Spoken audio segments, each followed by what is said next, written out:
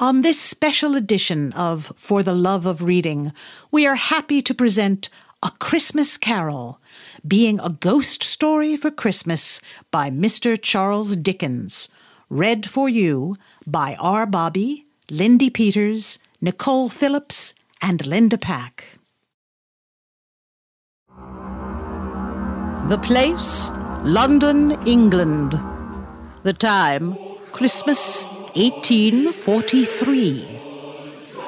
Marley was dead, to begin with. There is no doubt whatever about that. Old Marley was as dead as a doornail. Scrooge and he were partners for I don't know how many years. Scrooge was his sole executor, his sole friend and sole mourner. Oh, but he was a tight-fisted hand at the grindstone, Scrooge was. A squeezing, wrenching, grasping, scraping, clutching, covetous old sinner. A secret and self-contained and solitary as an oyster. But permit me to repeat emphatically that Marley was as dead as a doornail. This must be distinctly understood, or nothing wonderful can come of the story I am going to relate. Once upon a time, of all the good days in the year, on Christmas Eve, old Scrooge sat busy in his counting-house. It was a cold, bleak, biting, foggy weather. The door of Scrooge's counting-house was open, that he might keep his eye upon his clerk, Bob Cratchitt, who in a dismal little cell beyond was copying letters. Scrooge had a very small fire, but the clerk's fire was so very much smaller that it looked like one coal. But he couldn't replenish it, for Scrooge kept the coal box in his own room. Wherefore the clerk tried to warm himself at the candle, in which effort, not being a man of a very strong imagination, he failed. A Merry Christmas, Uncle. God save you. It was Scrooge's nephew, Fred. Bah, humbug. Christmas a humbug? Uncle, you don't mean that, I'm sure. I do. Merry Christmas. What right have you to be merry? You're poor enough. Oh, come then. What right have you to be dismal? Bah. You're rich enough. Bah, humbug. Oh, don't be cross, Uncle. What else can I be when I live in such a world of fools as this Merry Christmas? What's Christmas time to you but a time for paying bills without money? A time for finding yourself a year older but not an hour richer?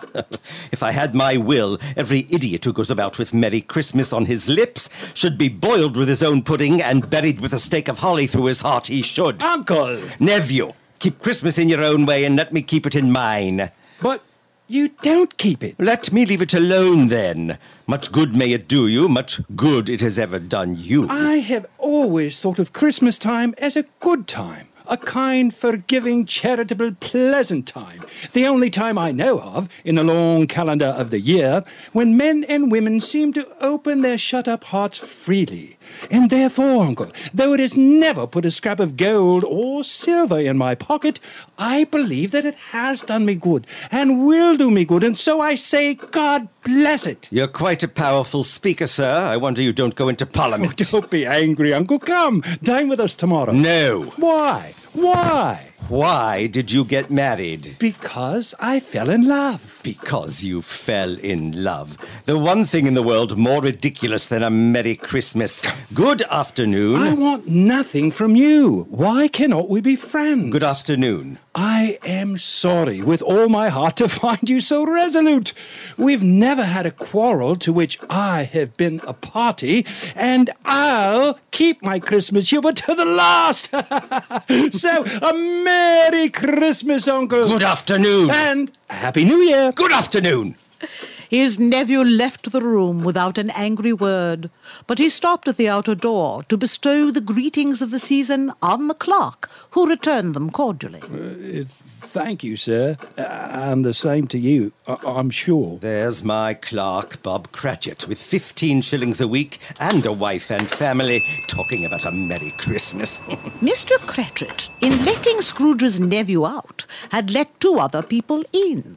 They stood with their hats off in Scrooge's office and bowed to him. Scrooge and Marley's, I believe. Have I the pleasure of addressing Mr. Scrooge or Mr. Marley? Mr. Marley died 7 years ago this very night. We have no doubt his liberality is well represented by his surviving partner. At this festive season of the year, Mr. Scrooge, it is more than usually desirable that we should make some slight provision for the poor and destitute who suffer greatly at the present time. Many thousands are in want of common necessaries. Hundreds of thousands are in want of common comforts, sir. Are there no prisons? Plenty of prisons. And the union workhouses, are they still in operation? They are. Still, I wish I could say they were not. Oh, I was afraid from what you said at first that something had occurred to stop them in their useful course. I'm very glad to hear it. A few of us are endeavouring to raise a fund to buy the poor some meat and drink and means of warmth. We choose this time because it is a time, of all others, when want is keenly felt and abundance rejoices. What shall I put you down for? Nothing. You wish to be anonymous? I wish to be left alone. Since you ask me what I wish, gentlemen, that is my answer. I don't make merry myself at Christmas, and I can't afford to make idle people merry. I help to support the establishments I have mentioned. They cost enough, and those who are badly off must go there. Many can't go there, and many would rather die. If they would rather die, then they had better do it and decrease the surplus population. Good afternoon, gentlemen. Seeing clearly that it would be useless to pursue their point, the gentlemen withdrew.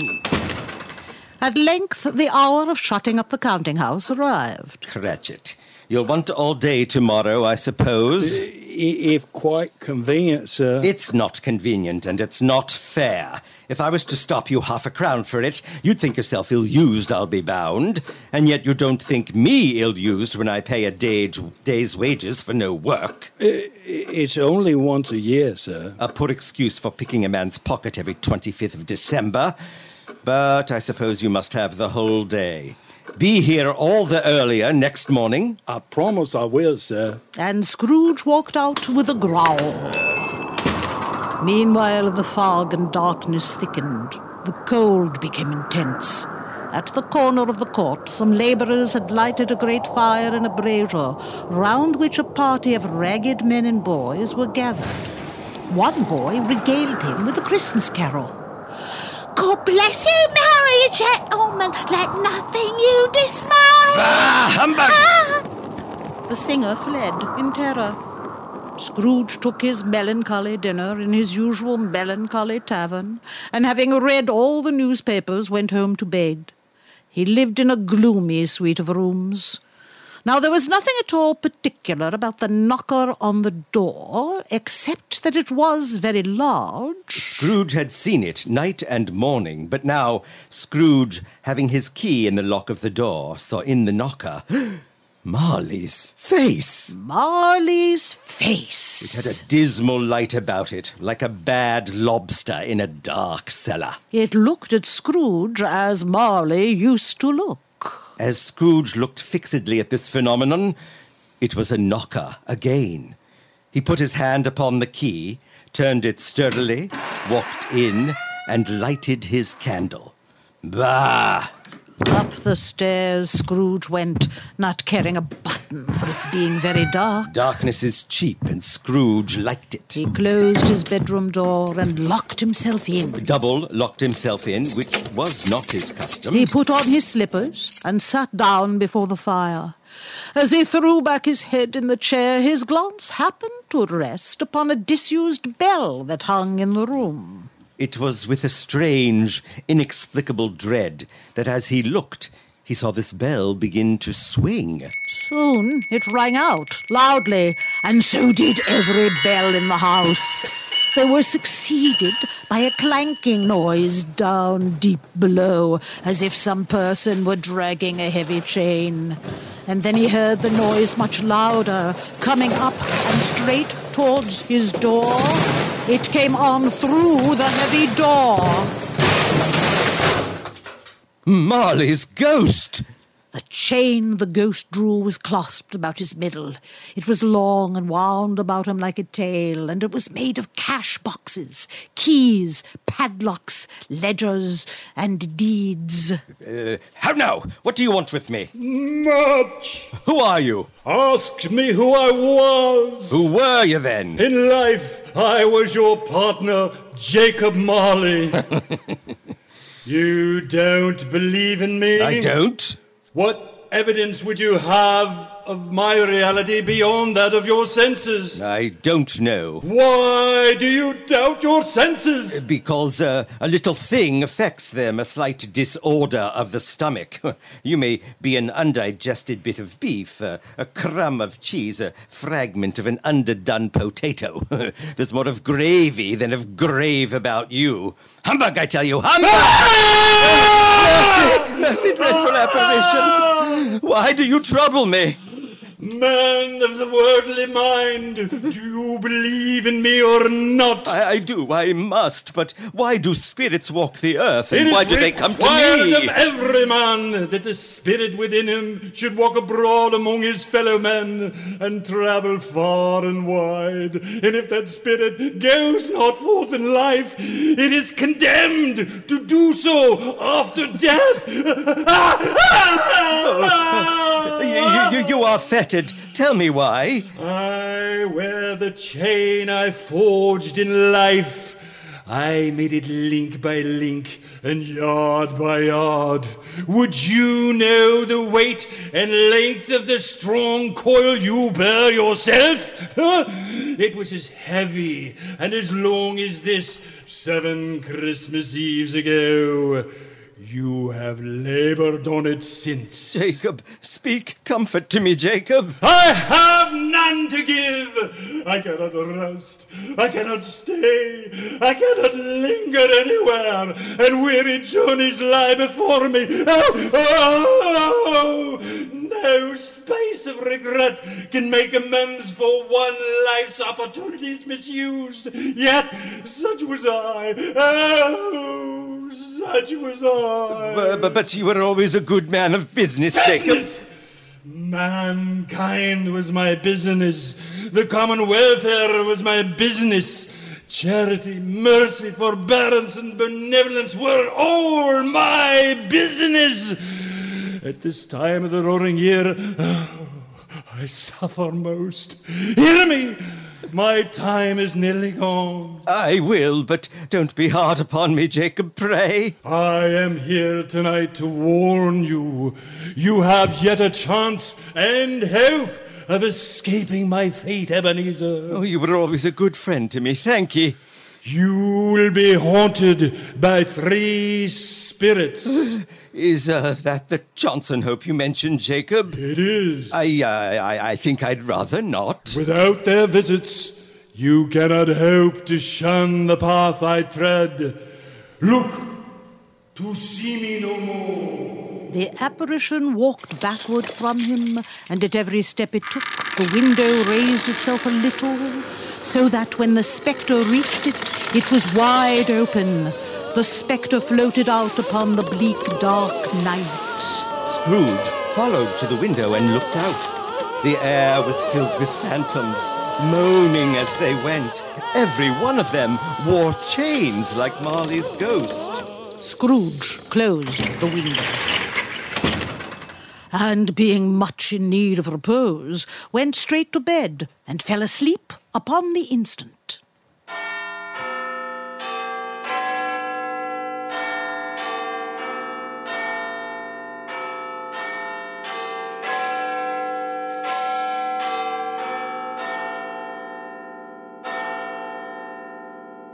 Light flashed up in the room upon the instant. The curtains of his bed were drawn aside, and Scrooge found himself face to face with the unearthly visitor who drew them. It was a strange figure, like a child, yet like an old man. Its hair was white as if with age, and yet the face had not a wrinkle in it. It wore the tunic of purest white, and round its waist was bound a lustrous belt. But the strangest thing was that from the crown of its head there sprung a bright, clear jet of light, by which all this was visible. You the spirit, sir, whose coming was foretold to me? I am. Who and what are you? I am the ghost of Christmas past. Long past? No, your past. What business has brought you here? Your welfare. Scrooge could not help thinking that a night of unbroken rest would have been more conducive to that end. Take heed. Rise and walk with me. I am mortal and liable to fall. Bear but a touch of my hand on your heart, and you shall be upheld in more than this. As the words were spoken, they passed through the wall, and stood upon an open country road, with fields on either hand. The darkness and the mist had vanished. It was a cold, clear winter day, with snow upon the ground. Good heaven, I was bred in this place. I was a boy here. You recollect the way? Remember it, I could walk it blindfold. Strange to have forgotten it for so many years. Let us go on. They walked along the road. Scrooge recognizing every gate and post and tree. Some shaggy ponies were now seen trotting toward them, with boys upon their backs in great spirits, who called to other boys in country gigs and carts. These are but shadows of the things that have been.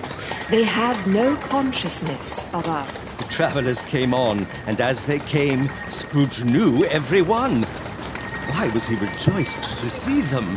Why did his heart leap up as they went past? They soon approached a large house, one of broken fortunes.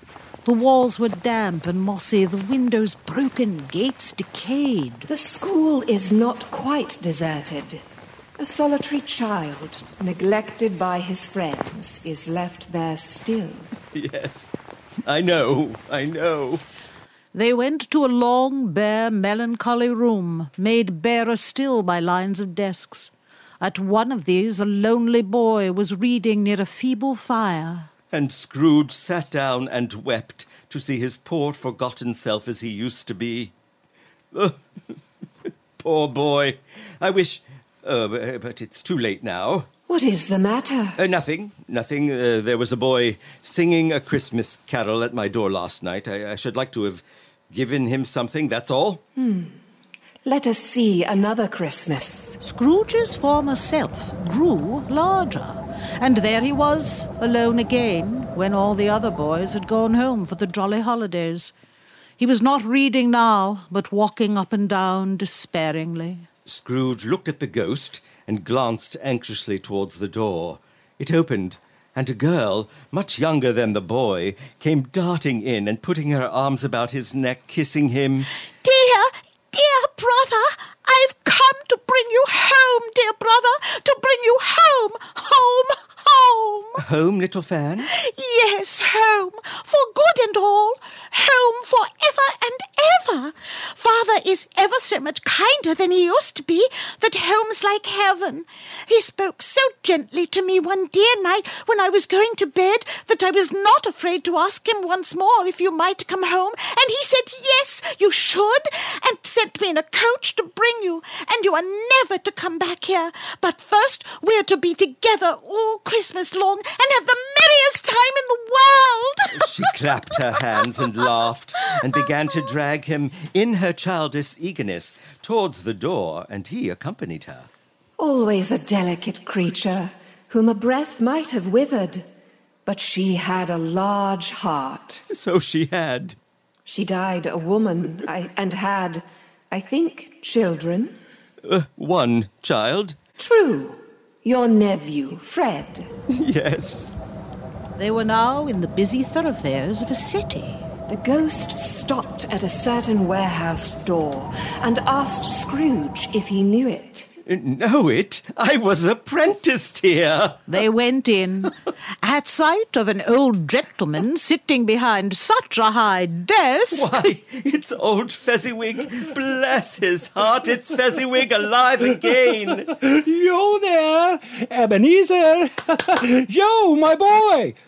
No more work tonight. It's Christmas Eve.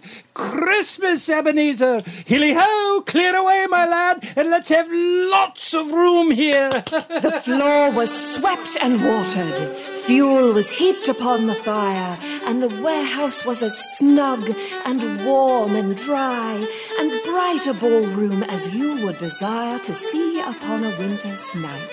In came Mrs. Fezziwig, one vast, substantial smile. In came the 3 Miss Fezziwigs, beaming, lovable. In came the 6 young followers, whose hearts they broke. And in came all the young men and women employed in the business. 20 couples at once, round and round in various stages of affectionate grouping. There were more dances, and there was cake, and there was a great piece of cold roast, and there were mince pies and plenty of beer. When the clock struck 11, this domestic ball broke up. Mr. and Mrs. Fezziwig took their stations, one on either side of the door, shaking hands with every person as he or she went out, and wished him or her a Merry Christmas. During the whole of this time, Scrooge had acted like a man out of his wits. His heart and soul were in the scene, and with his former self. He remembered everything, enjoyed everything, and underwent the strangest agitation. A small matter to make these silly folks so full of gratitude. Small? He has spent but a few pounds of your mortal money. 3 or 4, perhaps. Is that so much that he deserves praise? It isn't that, Spirit. He has the power to render us happy or unhappy, to make our service light or burdensome, a pleasure or a toil. The happiness he gives is quite as great as if it cost a fortune. What is the matter? Nothing particular. Something, I think. No, I should like to be able to say a word or two to my clerk just now. That's all. Scrooge and the ghost again stood side by side in the open air. Again, Scrooge saw himself. He was older now, a man in the prime of life. His face had begun to wear the signs of care and avarice. There was an eager, greedy, restless motion in the eye which showed the passion that had taken root. He was not alone, but sat by the side of a fair young girl. It matters little. To you, very little. Another idol has displaced me. What idol has displaced you? A golden one. I have seen your nobler aspirations fall off one by one until the master passion, profit, engrosses you. What then? Even if I've grown so much wiser, what then? I am not changed towards you. Our contract is an old one. It was made when we were both young and poor and content to be so. You are changed. When it was made, you were another man. I was a boy. Have I ever sought release from our engagement? In words, no, never. In what then? In a changed nature, in an altered spirit, in everything that made my love of any worth or value in your sight. If you were free today, would you choose a dowerless girl, you who weigh everything by profit? I release you, with a full heart for the man you once were. She left him, and they parted. Spirit, show me no more. Conduct me home. Why do you delight to torture me? Spirit, remove me from this place. I told you. These were shadows of the things that have been, that they are what they are. Do not blame me. Remove me. I cannot bear it. He was conscious of being exhausted and overcome by an irresistible drowsiness, and further, of being in his own bedroom. He sank into a heavy sleep.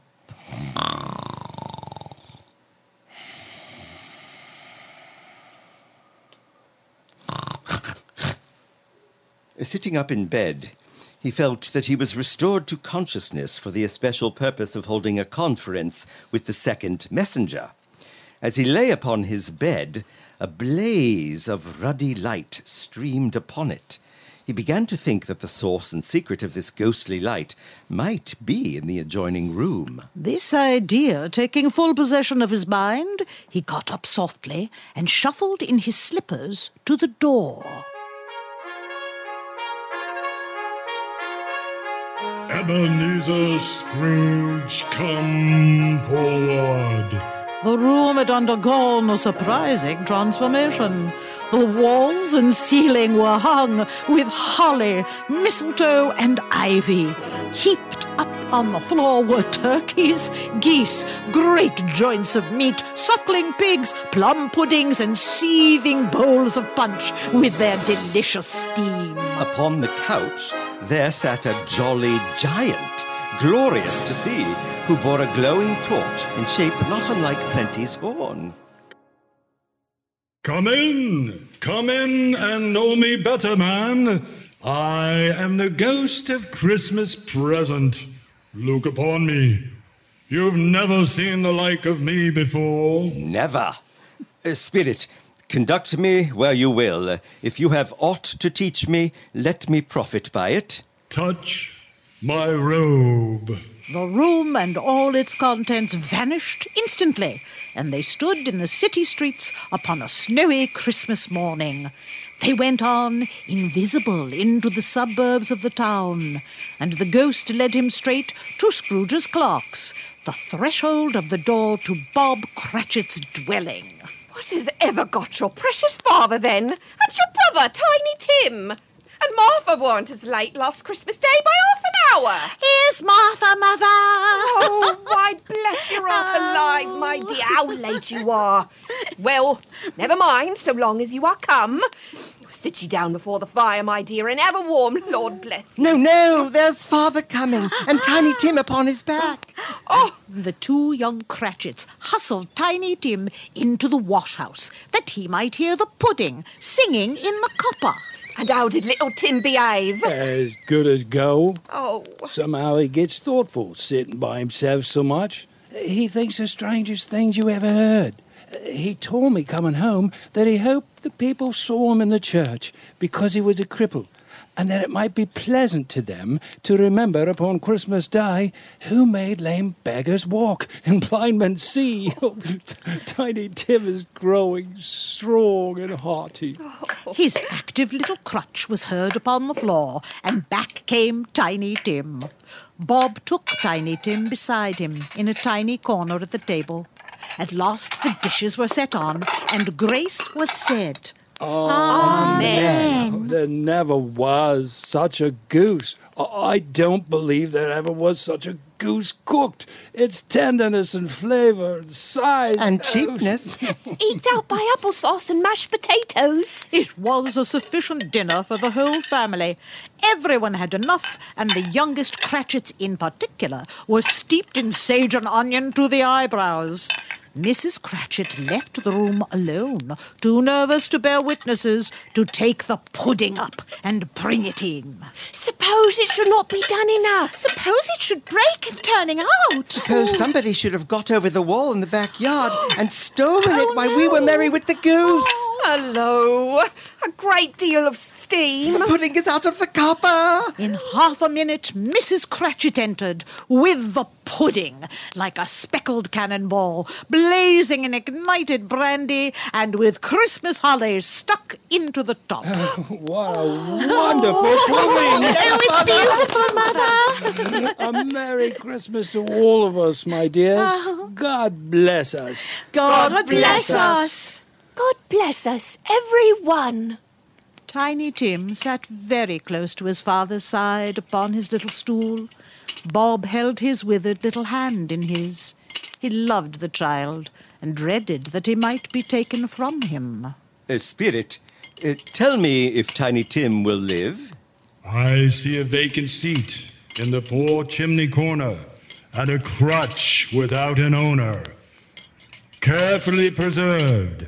If these shadows remain unaltered by the future, the child will die. No. Oh, no, kind spirit, say he will be spared. What then? If he be like to die, he had better do it and decrease the surplus population. Overcome, Scrooge cast his eyes upon the ground, and then raised his head speedily on hearing his own name. Mr. Scrooge, I give you a toast for Mr. Scrooge, the founder of the feast. The founder of the feast, indeed. I wish I had him here. I'd give him a piece of my mind to feast upon, and I hope he'd have a good appetite for it. The children, it's Christmas Day. It should be Christmas Day, I am sure, on which one drinks the elf of such an odious, stingy, odd, unfeeling man as Mr. Scrooge. You know he is, Robert. Nobody knows it better than you, poor fellow. Dear, it's Christmas Day. I'll drink his elf for your sake, and the day's, not for his. Long life to him. A Merry Christmas and an Happy New Year. He'll be very merry and very happy, I have no doubt. Mr. Scrooge! Mr. Scrooge. They were happy, grateful, pleased with one another, and contented with the time. And when they faded, Scrooge had his eye upon them, and especially on Tiny Tim until the last.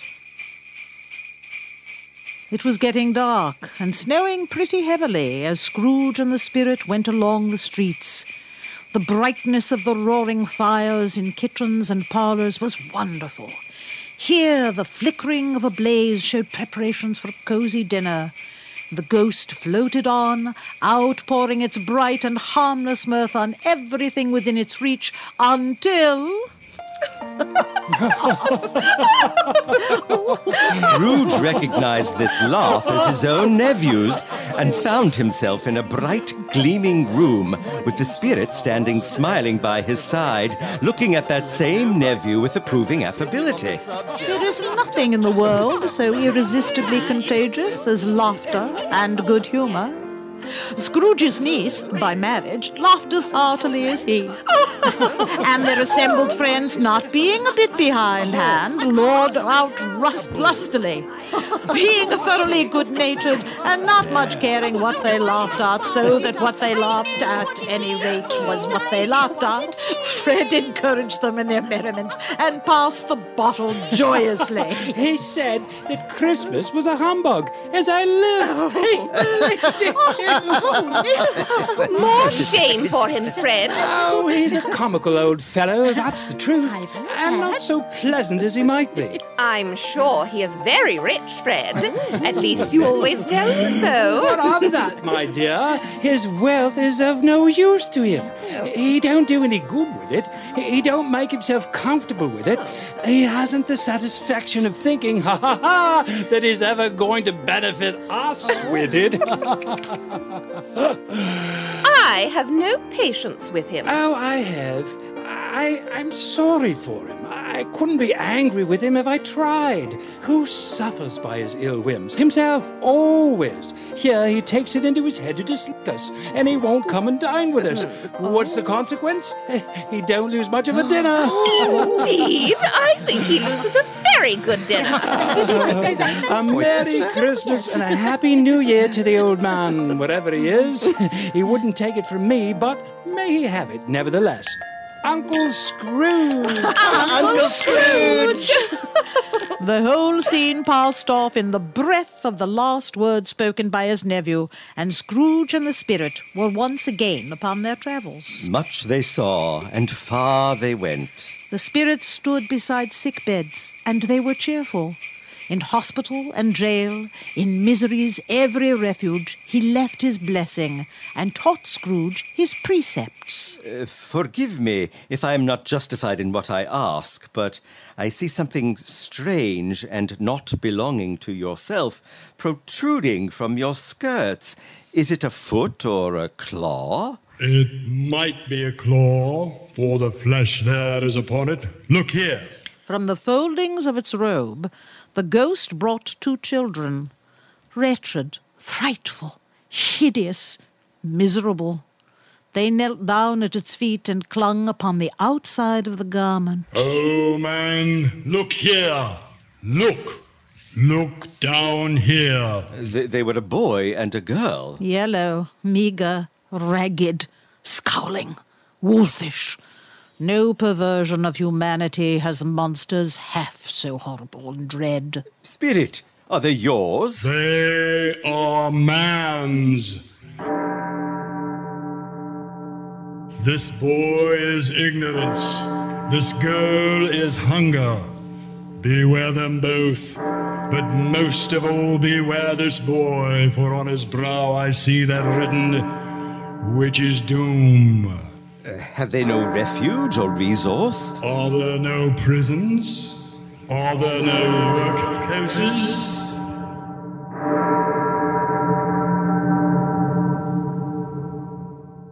Scrooge looked about him for the ghost and saw it not.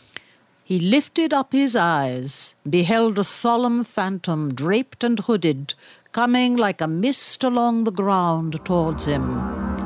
The phantom slowly, gravely, silently approached. When it came, Scrooge bent down upon his knee, for the very air through which this spirit moved seemed to scatter gloom and mystery.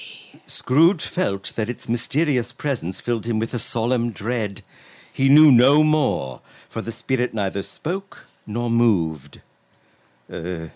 I am in the presence of the ghost of Christmas yet to come? The spirit answered not, but pointed onward with its hand. You were about to show me shadows of the things that have not happened, but will happen in the time before us.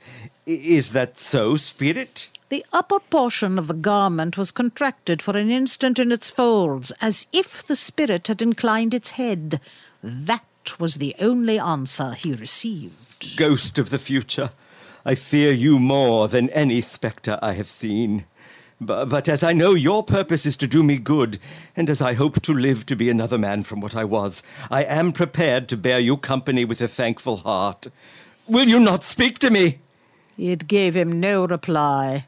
The hand was pointed straight before them. Lead on. The night is waning fast, and it is precious time to me, I know. Lead on, spirit.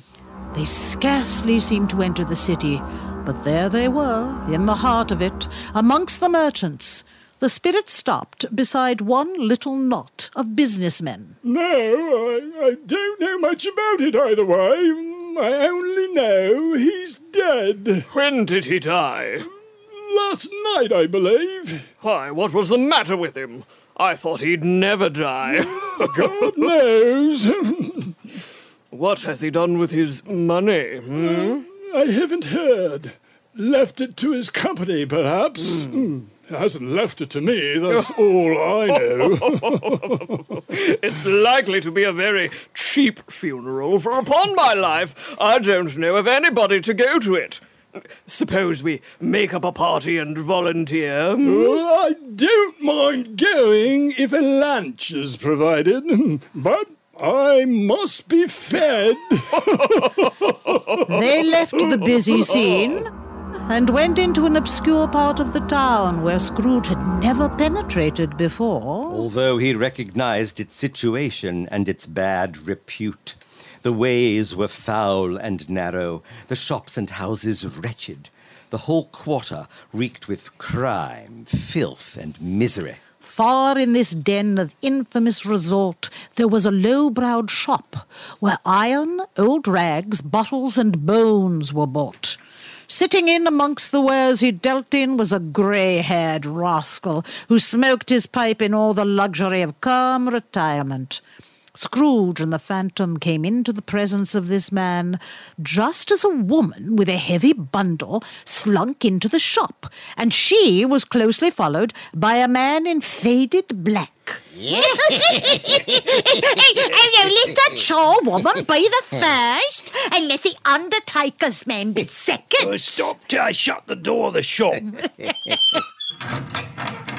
Here, come into the parlour. Hey, what have you got to sell? What have you got to sell? Well, for minutes' patience, Joe, and you shall see. Every person has a right to take care of themselves. He always did. That's true indeed. No man more so. And who's the worse for the loss of a few things like these? Not a dead man, I suppose. No, indeed. It's the truest word that was ever spoke. It's a judgment on him. I wish it was a little heavier, judgment.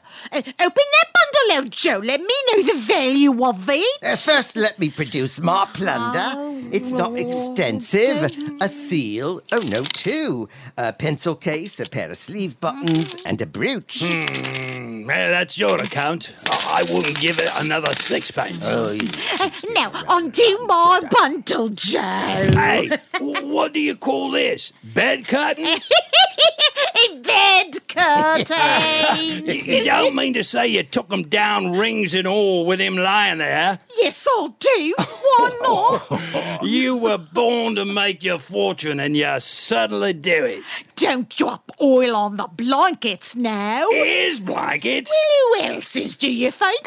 He isn't likely to take cold without him, I dare say. Oh, you may look through that shirt to your eyes ache, but you won't find a hole in it, nor a threadbare place. It's the best he had, and a fine one, too. They'd have wasted it if it hadn't been for me. What do you call wasting of it? Putting it on him to be buried in, to be sure. Somebody was fool enough to do it, but I took it off again. I always give too much to the ladies. It's a weakness of mine, and that's the way I ruin myself. This is the end of it, you see. He frightened everyone away from him when he was alive to profit us when he was dead. Spirit, I see. I see. The case of this unhappy man might be my own. My life tends that way now. The scene had changed, and now he almost touched a bed, a bare, uncurtained bed, on which, beneath a ragged sheet, there lay a something covered up, the body of this man. Spirit, this is a fearful place. In leaving it, I shall not leave its lesson. Trust me. Let us go. The phantom spread its dark robe before him for a moment like a wing, and withdrawing it, conducted him through several streets familiar to his feet.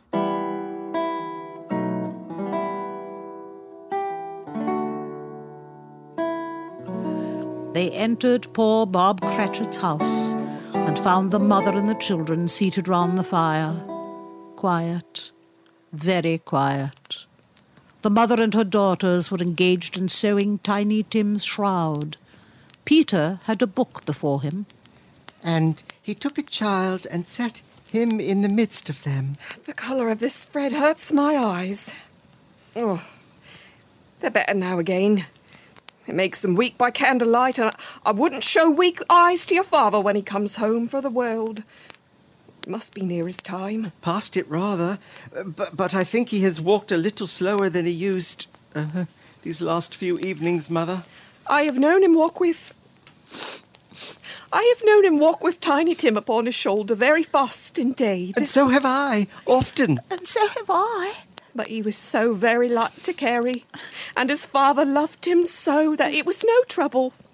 No trouble. Ah, and there is your father at the door. Oh, Father, don't be grieved. My dears, what a wonderful industry and speed you've shown. You'll be done long before Sunday. Sunday? You saw his resting place today, Robert? Yes, my dear. I wish you could have gone. It would have done you good to see how green a place it is. But you'll see it often. I promised him that I would walk there on a Sunday.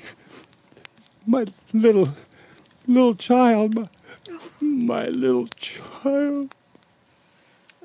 Spectre, something informs me that our parting moment is at hand. I know it, but I know not how. Tell me, what man that was with the covered face whom we saw lying dead? The ghost of Christmas yet to come conveyed him to a dismal, wretched, ruinous churchyard. The spirit stood among the graves and pointed down to one. Before I draw nearer to that stone to which you point, answer me one question. Are these the shadows of the things that will be, or are they shadows of the things that may be only? Men's courses will foreshadow certain ends to which, if persevered in, they must lead. But if the courses be departed from, the ends will change. Say it is thus with what you show me. Scrooge crept towards it, trembling as he went, and following the finger, read upon the stone of the neglected grave his own name. Ebenezer Scrooge. Am I that man who lay upon the bed? No. Spirit! Oh, no, no, Spirit! Hear me. I am not the man I was. I will not be the man I must have been. Why show me this if I am past all hope?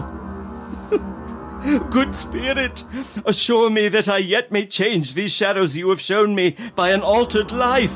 I will honor Christmas in my heart and try to keep it all the year. I will live in the past, the present, and the future. Oh, tell me I may sponge away the writing on this stone. Holding his hands in a last prayer to have his fate reversed, he saw an alteration in the phantom's hood and dress. It shrunk, collapsed, and dwindled down into a bedpost.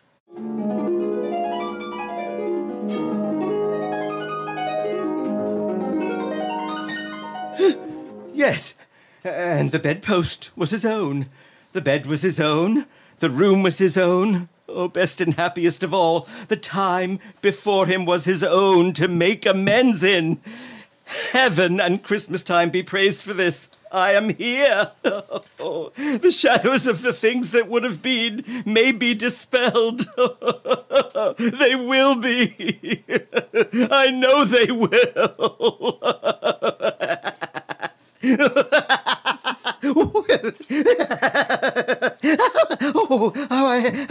I don't know what to do. I'm as light as a feather. I'm as happy as an angel. I'm as merry as a schoolboy. Oh, there's the door by which the ghost of Jacob Marley entered. Oh, there's the corner where the ghost of Christmas present sat. Oh, there's the window where I saw the wandering spirits. It's all true. It all happened. Oh, I don't know what day of the month it is. I don't know how long I've been among the spirits. I don't know anything. I'm quite a baby. Oh, never mind. Oh, I don't care. I'd rather be a baby. Golden sunlight, heavenly sky, sweet, fresh air, merry bells. Oh, glorious, glorious. Oh, you, boy, what's today? I? What's today, my fine fellow? Today? What, today's Christmas Day? It's Christmas Day. I haven't missed it. The spirits have done it all in one night. Well, they can do anything they like. Of course they can. Hello, my fine fellow. Hello? Do you know the poulterers in the next street but one at the corner? I should hope I did. An intelligent boy, a remarkable boy. Do you know whether they've sold the prize turkey that was hanging up there? Not the little prize turkey, the big one? What, the one as big as me? Oh, what a delightful boy. It's a pleasure to talk to him. Yes, my buck. Oh, it's hanging there now. Is it? Go and buy it. Walker. No, I am in earnest. Go and buy it and tell him to bring it here that I may give them the direction where to take it. Come back with the man and I'll give you a shilling. Come back with him in less than 5 minutes and I'll give you half a crown. Yes, sir. I'll send it to Bob Cratchitt's. He shan't know who sends it. It's twice the size of Tiny Tim. He dressed himself in all his best and at last got out into the streets. He watched the people and patted children on the head and looked down into the kitchens of houses and up to the windows and found that everything could yield him pleasure. He had never dreamed that any walk, that anything, could give him so much happiness. In the afternoon, he turned his steps towards his nephew's house. He passed the door 12 times before he had the courage to go up and knock. Is the master at home, my dear? Oh, yes, sir. Do you think I could speak with him? Just a minute. Mr. Fred, sir, there's someone to see you. Who is it? Fred? Why, bless my soul. It's I, your Uncle Scrooge. I have come to dinner. Will you let me in, Fred? Uncle, dear uncle, come in. You haven't met. Uncle, This is my beautiful wife, Lucy. My dear, will you ever forgive a very foolish and very silly old man? Oh, dear Uncle Ebenezer. Wonderful party, wonderful games, wonderful unanimity, wonderful happiness. But Scrooge was early at the office the next morning. Oh, he was early there. If he could only be there first and catch Bob Cratchitt coming late...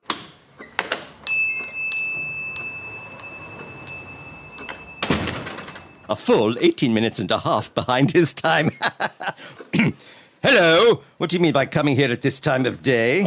I'm very sorry, sir. I am behind my time. You are? Yes, I think you are. Step this way, if you please. It's only once a year, sir. It shall not be repeated. I was making rather merry yesterday, sir. Now, I'll tell you what, my friend. I am not going to stand for this sort of thing any longer. And therefore, I'm about to raise your salary. What? A Merry Christmas, Bob. A merrier Christmas, my good fellow, than I have given you for many a year.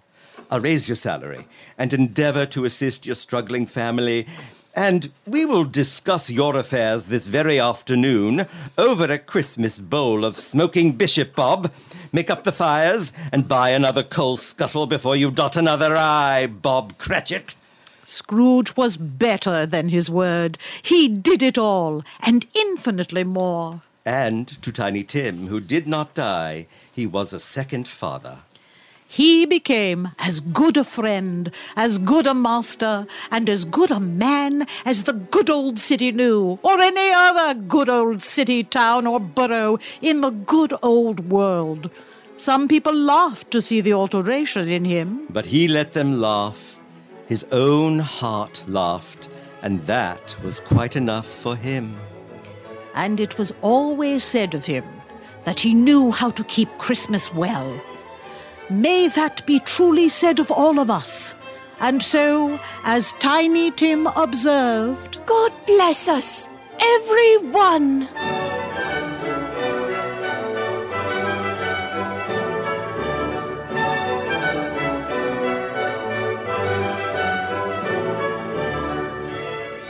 You have just heard Charles Dickens' A Christmas Carol, especially adapted for radio by R. Bobby, Michael Ducharme, and Linda Pack, and read for you by R. Bobby, Lindy Peters, Nichole Phillips, and Linda Pack.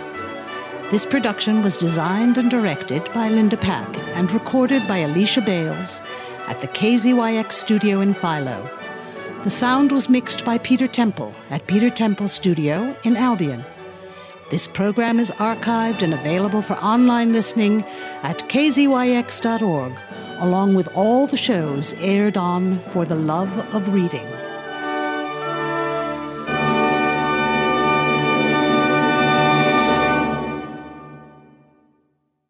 KZYX For the Love of Reading is a production of listener-supported community radio, KZYX and Z, public broadcasting from Mendocino County, California. On our website, kzyx.org, you will find links to all our podcasts, including KZYX Mendocino County Remembered, oral histories read for you by Linda Pack. You can also stream live programming and show your support by clicking the red donate button. This is Linda Pack. Thanks for listening.